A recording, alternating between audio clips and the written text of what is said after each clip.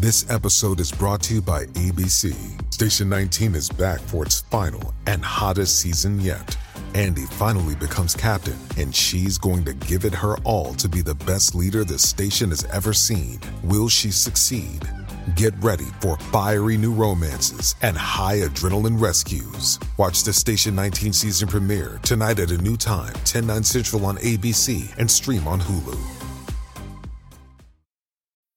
This episode is brought to you by Bumble. So, you want to find someone you're compatible with, specifically someone who's ready for a serious connection, totally open to having kids in the future, is a tall, rock-climbing Libra, and loves rom-coms with vegan pizzas on Tuesdays just as much as you do. Bumble knows that you know exactly what's right for you. So whatever it is you're looking for, Bumble's features can help you find it. Date now on Bumble.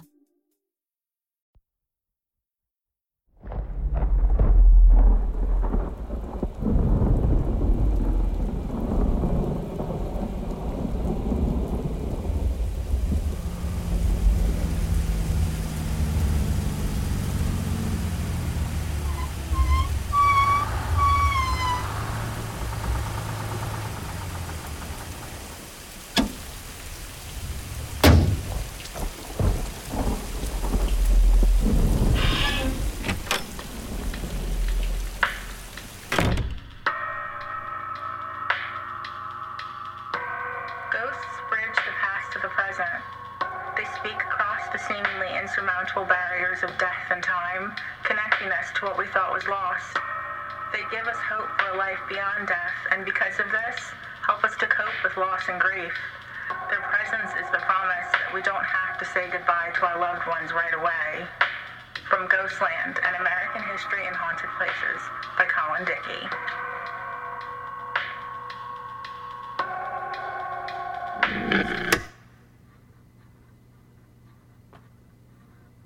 Hey y'all, so I'm excited to be back with an all-new episode. But before we head out to a haunted house in East Tennessee, I got a couple of cool things to tell you about. First off, congratulations to my sister Brienne. Volume 3 of The Feminine Macabre has been released and it's available now on Amazon. This is an all-female and non-binary paranormal journal that explores witchcraft, hauntings, astrology, folklore, Victorian spiritualism, dark history, tarot, cryptids, and of course, because Brienne's involved, Julia Brown, the supposed voodoo queen of Frenier, Louisiana.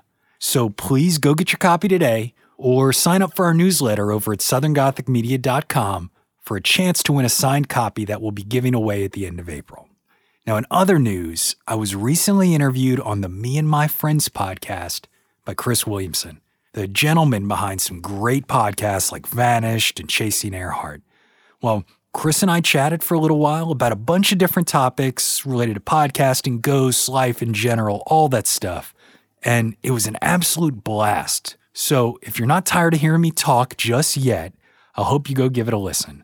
Chris is a great guy, and he's made some really cool stuff that I cannot recommend enough. So go check out Me and My Friends. The episode will be out sometime this week. The link's in the show notes. So with that, let's go get into some good old-fashioned ghost stories.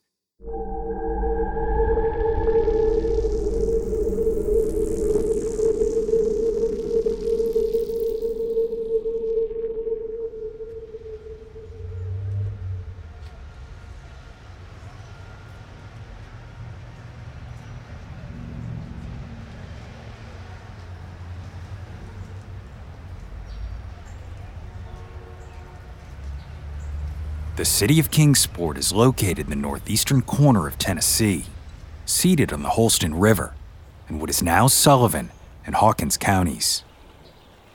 The land was once inhabited by the native Cherokee peoples, and the nearby Long Island of the Holston served as a sacred ancestral location for thousands of years. The earliest white settlements in the region were founded in the 1770s, and were primarily used as staging grounds for pioneers preparing to travel westward through Kentucky along the Wilderness Road blazed by famed frontiersman Daniel Boone. The population in the region continued to grow over the following decades as the community became an important shipping hub on the Holston River. So in 1822, the town of Kingsport was officially chartered. Some believe it was named in honor of Colonel James King, who constructed a mill at the mouth of Reedy Creek after settling the area in 1774. But others claim it was a man named William King who arrived in 1802 and built a boatyard known as King's Boatyard or Kingsport. This commercial enterprise was the seed for what would eventually become a bustling shipping center. Officially, Kingsport recognized Colonel James King as its namesake, but records from the time the town was chartered also place great emphasis on William King and his contributions. Prior to this, however, the community had a number of other names. For some time, it was known as everything from Island Flats to Fort Robinson and Fort Patrick Henry. At one point, it was called Christianville for an early settler who hoped to build a town there. And at another, it was known as Rossville, for a man whose mansion still sits on the banks of the Holston River to this very day. A mansion that now holds a notorious legacy as the home to some of the most infamous Tennessee spirits.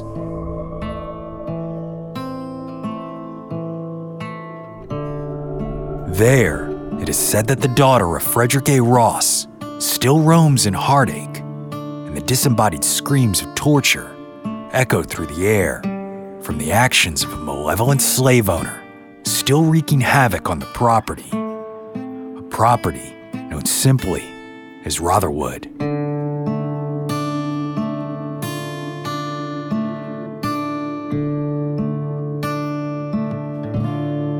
My name is Brandon Schexnayder, and you were listening to Southern Gothic.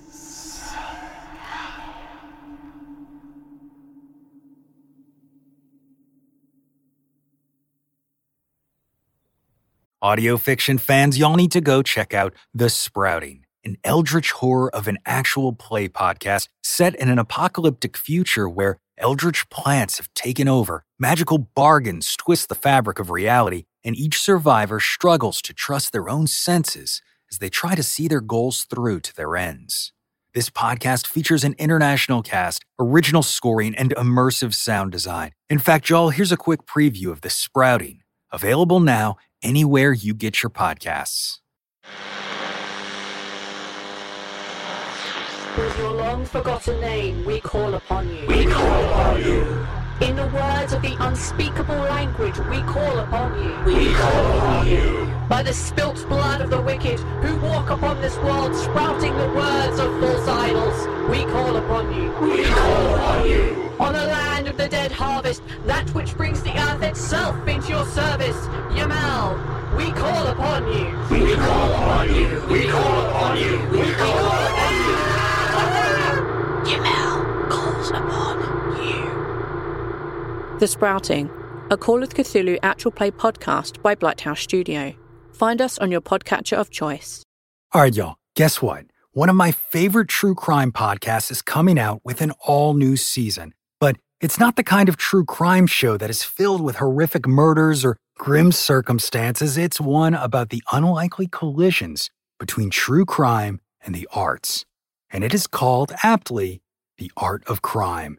It's hosted by my friend and trained historian, Gavin Whitehead. Now, each season, Gavin centers the show around a different theme. Like, in his first season, it was Jack the Ripper, but Season 3 is titled Queen of Crime, Madame Tussaud, and the Chamber of Horrors. And y'all, it's going to be telling two stories. First, it chronicles the great Madame's long and distinguished career, kicking off in pre-revolutionary France and wrapping up in Victorian London. Each episode covers a chapter in her biography, exploring her rise to fame as well as the earth-shaking historical events that she witnessed. Second, this season charts the evolution of the Chamber of Horrors, a special showroom in her wax museum that displayed effigies of notorious criminals. So y'all, I hope you will take a chance on Gavin's new season of The Art of Crime, because I'm not kidding when I tell you I'm actually a Patreon supporter of this show myself, and I just think he does such great work and has such a fresh approach to storytelling. So what are you waiting for? Go subscribe or follow or listen or whatever it is you're supposed to do to The Art of Crime. That is The Art of Crime. I hope y'all dig it. On the west side of Kingsport, Tennessee, is Rotherwood, an old antebellum mansion overlooking the spot where the two forks of the Holston River come together. The historic home was once part of a plantation owned by Reverend Frederick Augustus Ross, who took its name from one of his favorite novels, Sir Walter Scott's Ivanhoe. Today, this red brick structure is privately owned, but according to local lore, it's home to more than just the living.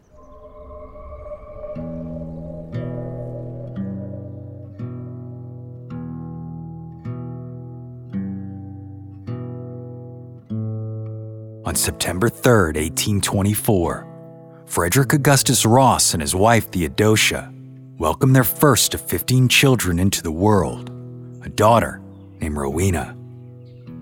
The girl was a dark-haired beauty, well-loved by her family, and the absolute apple of her father's eye. Like his plantation, his daughter's name was taken from Ivanhoe, and it's said that the Reverend often lavished Rowena with gifts and presented the young girl with every opportunity to ensure her future prosperity in the world. So when Rowena was old enough, she left home and attended a highly selective school for young ladies in the Northeast.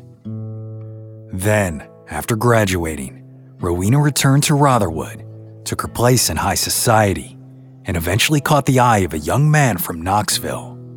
Soon enough, the pair were engaged to marry, but just after the nuptials took place at the Presbyterian Church in Kingsport, tragedy struck. Author Pete Dykes writes, Rowena had remarked about the beautiful tree blossoms she had seen on the dogwood trees just across the river, and how lovely they would be for a centerpiece at the dining table. Gallantly, the groom had volunteered to take a flatboat and row across the stream to fetch a load of the flowering stems. As the bride, still wearing her wedding gown, watched from the riverbank, her groom's flatboat capsized in midstream, and his frantic efforts to swim proved futile. He drowned in the rushing water, while Rowena looked on in horror.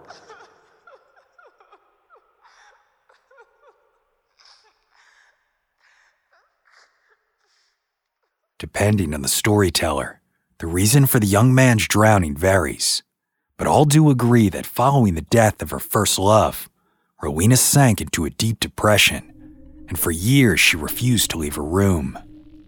Eventually, though, the grief did subside, and she re-entered the Kingsport social scene and carried on with her life, where she once again caught the eye of a young eligible bachelor, Edward Temple, a wealthy gentleman from Knoxville. The pair married not long after, on May 23, 1850. In 1853, they had a daughter who they named Theodosia Ross Temple.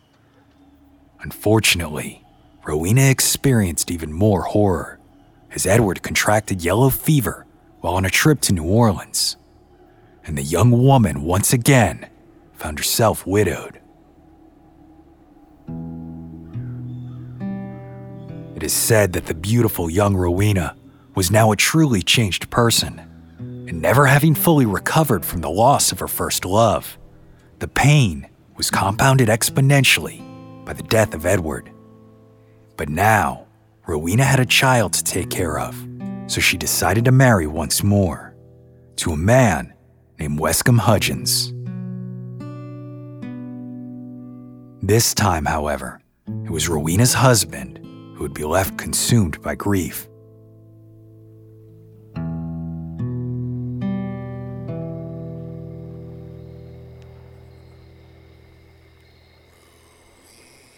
Legend says that one night, when her daughter was still a small child, Rowena became convinced that her first love was calling for her from the water.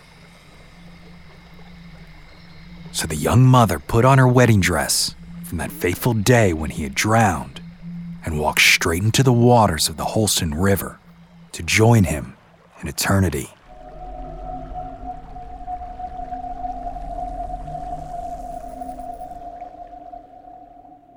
Today, it is said that a lady in white has been witnessed walking the property around Rotherwood, particularly along the banks of the Holston River. Purportedly, the apparition is dressed in a flowing white bridal gown and is often seen frantically searching for her lost love in the waters. Some have also claimed that from time to time, this woman is joined by her beau. Author Alan Brown chronicled one such sighting in his book, Haunted Tennessee. He wrote, "In 1995, a man and his family were fishing from the bank of the Holston River near a bridge when they heard laughter.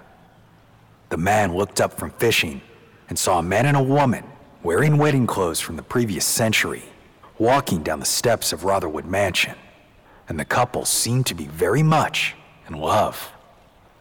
The fisherman turned to his brother to point out the happy couple, but when he looked back, they were gone." Many claim that these apparitions continue on around the mansion to this very day.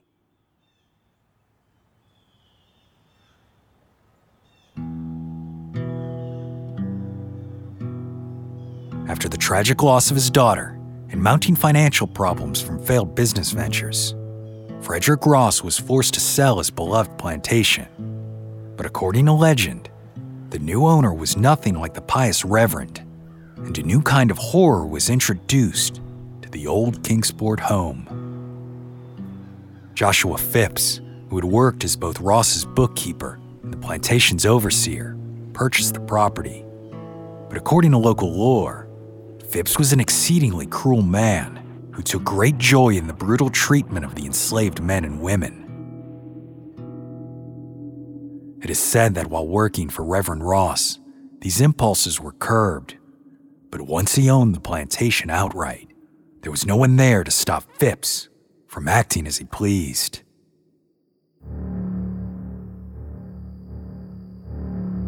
Soon enough, his sadistic nature became well known throughout the community, and stories began to circulate that on clear nights, the sound of screams could be heard echoing through the sky for miles around. Some even claimed that Phipps enjoyed inflicting pain so much that he erected a whipping post inside the house itself. Yet according to others, Phipps did not act alone. It is said that he had a mistress as cruel and sadistic as himself, a woman of mixed race who was supposedly one of his former slaves. Eventually, Phipps's neighbors ostracized him for his actions, a testament to his extreme nature, as they too were slave owners. But it wasn't until July of 1861 when Joshua Phipps's reign of terror at Rotherwood came to a legendary end. It is said that Phipps contracted an unknown, fast-acting illness that left him bedridden, and within days his fever grew to drastic heights. In an effort to lower his temperature in the summer heat, a young enslaved boy was forced to stand beside him and constantly cool him with a fan. But Phipps's condition only grew worse and worse, and this boy who was meant to comfort him ended up being the last person to see him alive.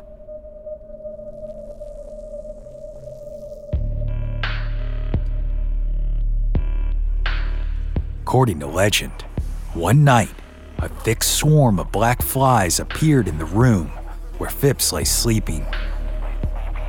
The flies went straight for the sadistic slave owner, covering his face and entering his mouth and nostrils. Phipps gasped for air, but the flies continued to swarm, eventually suffocating him.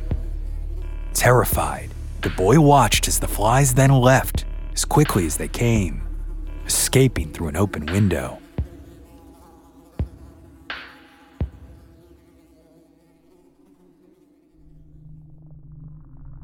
Some believe that Joshua Phipps's horrifying death was the result of a curse placed on him by the enslaved men and women he had taken so much joy in torturing. But the story does not end there.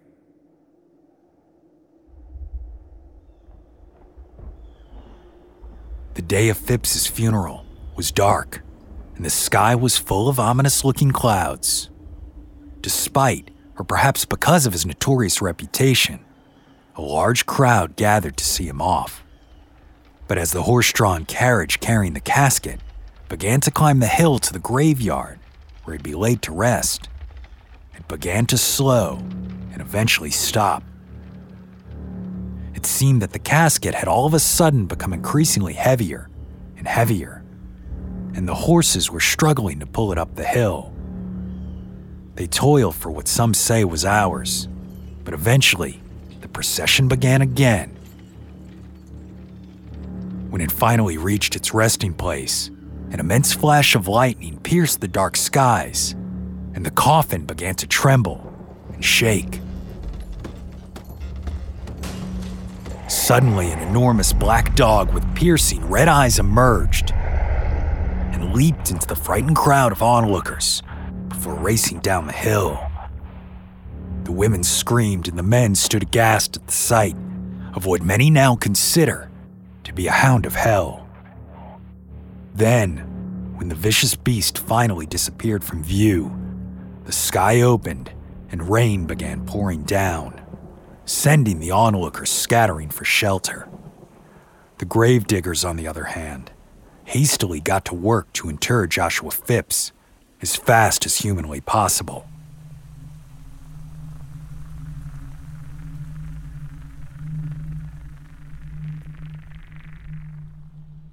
According to local lore, both Joshua Phipps and the Hound from Hell continue to make Rotherwood their home to this very day.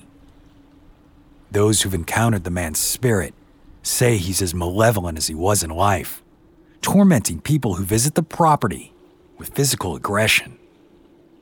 Others have claimed to hear his maniacal laughter echoing through the halls, and some neighbors who live in the Rotherwood Estates, a modern residential subdivision, say they sometimes hear the screams of tortured souls coming from the direction of the mansion. As for the Hellhound, it is said to continue to stalk the grounds of what was once Reverend Ross's grand plantation, and on dark and stormy nights, its grave howls can still be heard echoing through the hills of Kingsport, Tennessee, amidst the lightning and thunder.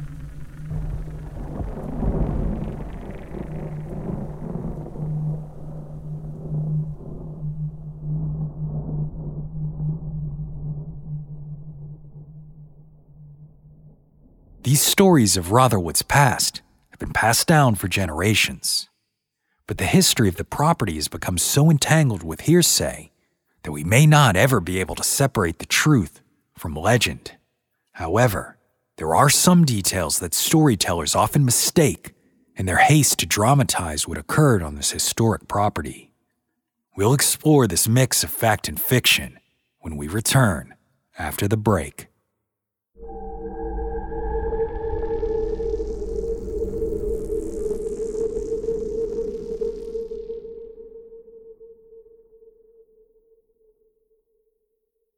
So this is History Uncovered, and I'm Kalina. And I'm Austin. We are the co-hosts of the show. History Uncovered is a podcast presented by All That's Interesting, where we both are writers. We cover all sorts of topics: true crime, unsolved mysteries, history, folklore, the paranormal, you name it. We've been doing this now for more than 100 episodes, covering a wide range of topics, and probably something that's bound to be interesting for everyone out there. Absolutely. And in addition to our normal episodes, we also do a History Happy Hour about the recent news in the world of history and archaeology, which we cover daily on the site, as well as important historical anniversaries. We also have done some special series. We've done one on the Titanic, doing one on Jack the Ripper, done one about some famous UFO sightings. So if all of that sounds like something that might be interesting to you, and you like having a good time, learning new things, and maybe laughing or just groaning at some bad puns, check out History Uncovered everywhere you get your podcasts.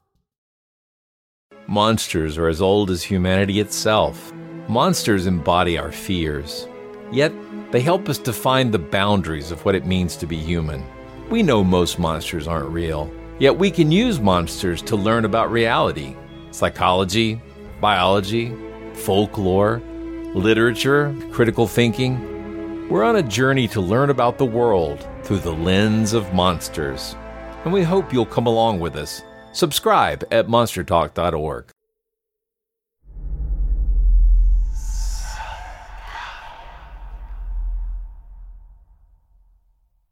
But the legend of Rowena Ross's death and the tales surrounding Joshua Phipps's reign of terror have been a part of East Tennessee ghost lore for over a century and a half. However, what really happened on this historic property may never truly be known. Reverend Frederick Ross first arrived in East Tennessee in 1818 to establish a plantation. Almost immediately, he began to build a home for his family atop a hill on Netherland Inn Road. But this home was not the one that stands today. Its location was roughly 100 yards away from the current site. Exactly what it looked like is unclear, although it's remembered to have been built of brick and covered in white stucco. This building, now referred to as Rotherwood 1, was where the Ross family lived, and it stood until 1865, when it was destroyed by a fire of unknown cause. Some believe this was an act of arson, some an act of war by United States soldiers or sympathizers, but others that it was merely an accident. What happened will never be known, but it was this home that Ross lived in with his family, the place where he raised his daughter Rowena and mourned her death, not the purportedly haunted building that stands today. The 3-story red brick mansion that remains is most accurately identified as Rotherwood 2, and while it wasn't built to be the family's residence, it was erected around the same time, the product of 2 different structures that were combined to make a single home. The initial part of the house was 2 stories, built in 1818, and it is thought to have been housing for Frederick Ross and his architects, while Rotherwood 1 was still under construction. A second 2-story structure was built later, in 1820, to parallel the first. The exact purpose of the second building is also unknown. However, some believe that the pair of structures were used by the plantation's overseers. At some point in the next 2 decades, these buildings were combined into a single house that still stands today, although the front porch and large white columns that add to its stately appearance were not added until 1906. Does this invalidate the supposed haunting of the lady in white or the vicious spirit of a former slave owner? That's up to the residents of Rotherwood 2 to decide. But as for the legends themselves, some have questioned their veracity altogether.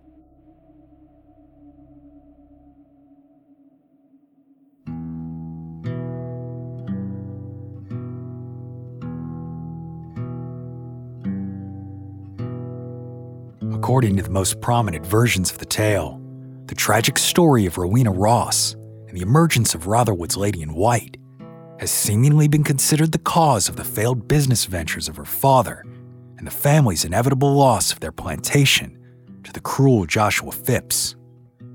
But in reality, these events have little connection. It is unclear exactly when Rowena was first widowed, or if she was even married in the first place, though it is likely that if the event had occurred, it would have been in the late 1830s to mid-1840s. Yet no information has been uncovered to confirm or deny the validity of this story, and no name has ever been given to her first beau. Further bolstering this fact is the autobiography of Reverend Ross, compiled and published by his son in 1903. This document makes absolutely no mention of his beloved daughter having been previously engaged or married, or such a tragedy having ever occurred. As for the Reverend himself, at some point during his time at Rotherwood, he decided to venture into the silk-making business, and believed that his property in the area around the Holston River would be the perfect location to make the idea a reality. First, he imported enough white mulberry trees from Japan to create a large grove. As the trees blossomed, Ross then imported the silkworm eggs. At first glance, all seemed to be going according to plan. The silkworms thrived in their Tennessee homes, and Reverend Ross began construction of a manufacturing mill on the river to carry out the silk production. But success remained just out of reach. When the price of cotton fell, the demand for raw silk went with it. This financial hit was then compounded by an unexpectedly bitter winter, where temperatures dropped to well below zero, freezing the silkworm eggs. An entirely new crop would have to be imported, and though Ross had planned to order more and try again the following spring, it clearly was not meant to be. Frederick Ross had ultimately overextended himself and did not have enough knowledge about the silk manufacturing business to truly make any profit from it. By 1847, Ross was in such dire financial straits that he was forced to sell most of his land, including Rotherwood too. His former bookkeeper and plantation overseer, Joshua Phipps, did in fact purchase the property, but Ross gave no indication as to Phipps's predilection for cruelty, and actually called him a, quote, worthy man in his writings. In spite of this sale, the Ross family remained in residence at Rotherwood I for several more years, before finally relocating to Alabama in 1854. As for Rowena Ross, she was still alive when her family moved to Alabama, and she did in fact go south with them. After all, she had been left a widow with a young daughter several years before by her husband, Edward Temple. In his writings, Frederick Ross confirms that his daughter married one final time to a gentleman named Wescombe Hudgens, although Ross left no details identifying this union. And oddly, Rowena's gravestone identifies her as only been married to Edward Temple, with those dates provided. This, of course, leads us to the biggest mystery of the Rotherwoods' infamous Lady in White. How and where did Rowena Ross die?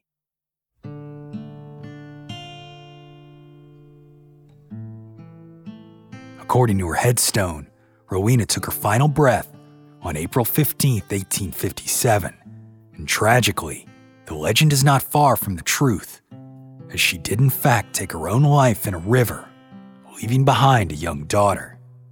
But her suicide did not occur at Rotherwood. She died in Huntsville, Alabama, where she and the Ross family resided. The beloved daughter and mother was then laid to rest in Huntsville's Maple Hill Cemetery. Of course, this fact has not deterred folks from believing that her spirit returned to East Tennessee, still in search of her lost love, a search that continues on to this very day.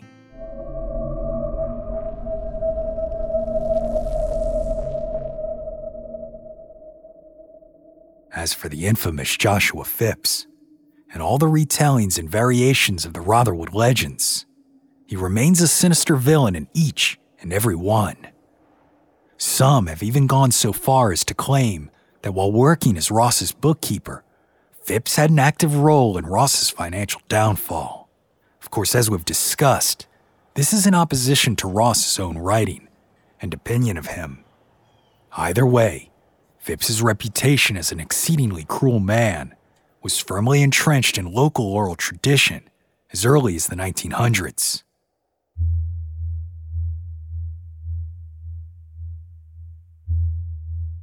On January 18, 1948, the Kingsport Times-News ran an article that featured the story of a woman named Mrs. Potter, who had spent the night at Rotherwood 30 years before, in 1901.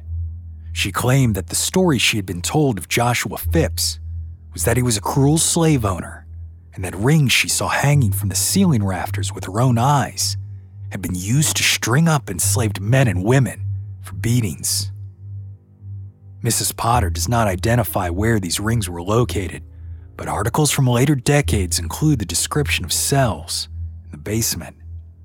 It is perhaps from these details that the claim of a whipping post installed in the mansion itself emerged. But as for the presence of these torturous elements in the home, they are far more likely hyperbole than fact. And the family of Joshua Phipps was not amused by this characterization of their ancestor. On January 19, 1948, the day after the article about Mrs. Potter's experience went public, the descendants of Joshua Phipps took out an article of their own titled Joshua Phipps's Name Cleared in False Rotherwood Legend. According to the family, the story was, quote, figments of the imagination of non-slave owners. The family reported that they wanted the story set straight, as, quote, historians will use the files of newspapers for reference, and they wish the facts to be presented in their true light. The article additionally offers a reminder that the Phipps family were among the early settlers in Kingsport, and that its descendants have made great contributions to the community.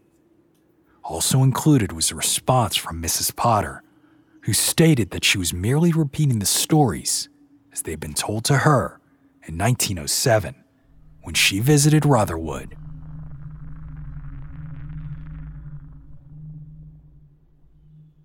So then the question is the reputation of Joshua Phipps any better or worse than any other person who also participated in the institution of slavery? Clearly, his descendants believe he was not, but one piece of evidence, a single line in his will, seems to be the only clue that he may have been a more treacherous owner than most. In his will, Phipps instructs his heir that it may become necessary to, quote, dispose of some slaves from time to time from his conduct. On the other hand, in that same document, he instructs which enslaved men and women should be left to which family member, requesting that an older gentleman named Andy, quote, not be overworked or exposed, that he be employed in lighter duties suited to his age and faithful character.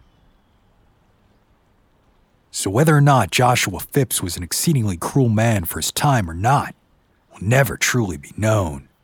But what is clear is that his legacy has undoubtedly been impacted by the local lore that's been told and retold over the centuries.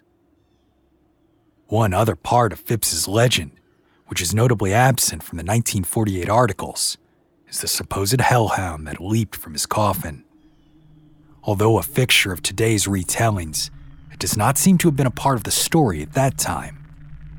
Also unmentioned was the character of Phipps's cruel mistress, who is today described as a former slave of mixed race, who was murdered for her crimes after Phipps's death.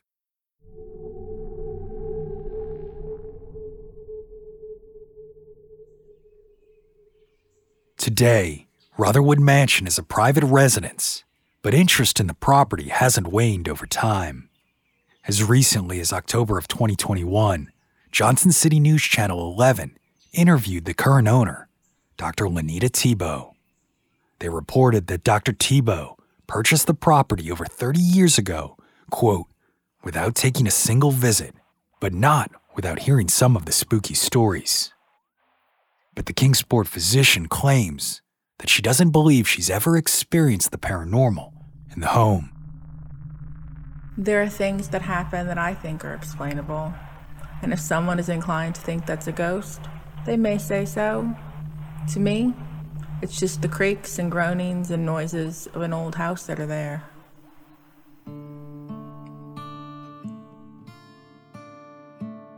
But Dr. Tebow may not have experienced anything directly otherworldly.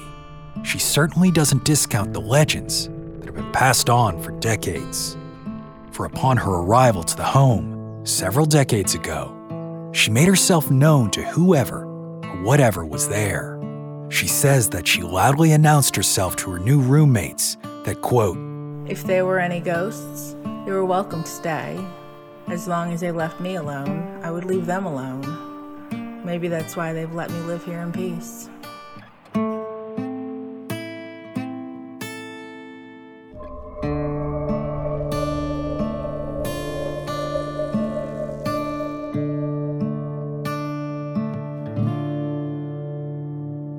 My name is Brandon Scheck-Snyder, and you've been listening to Southern Gothic.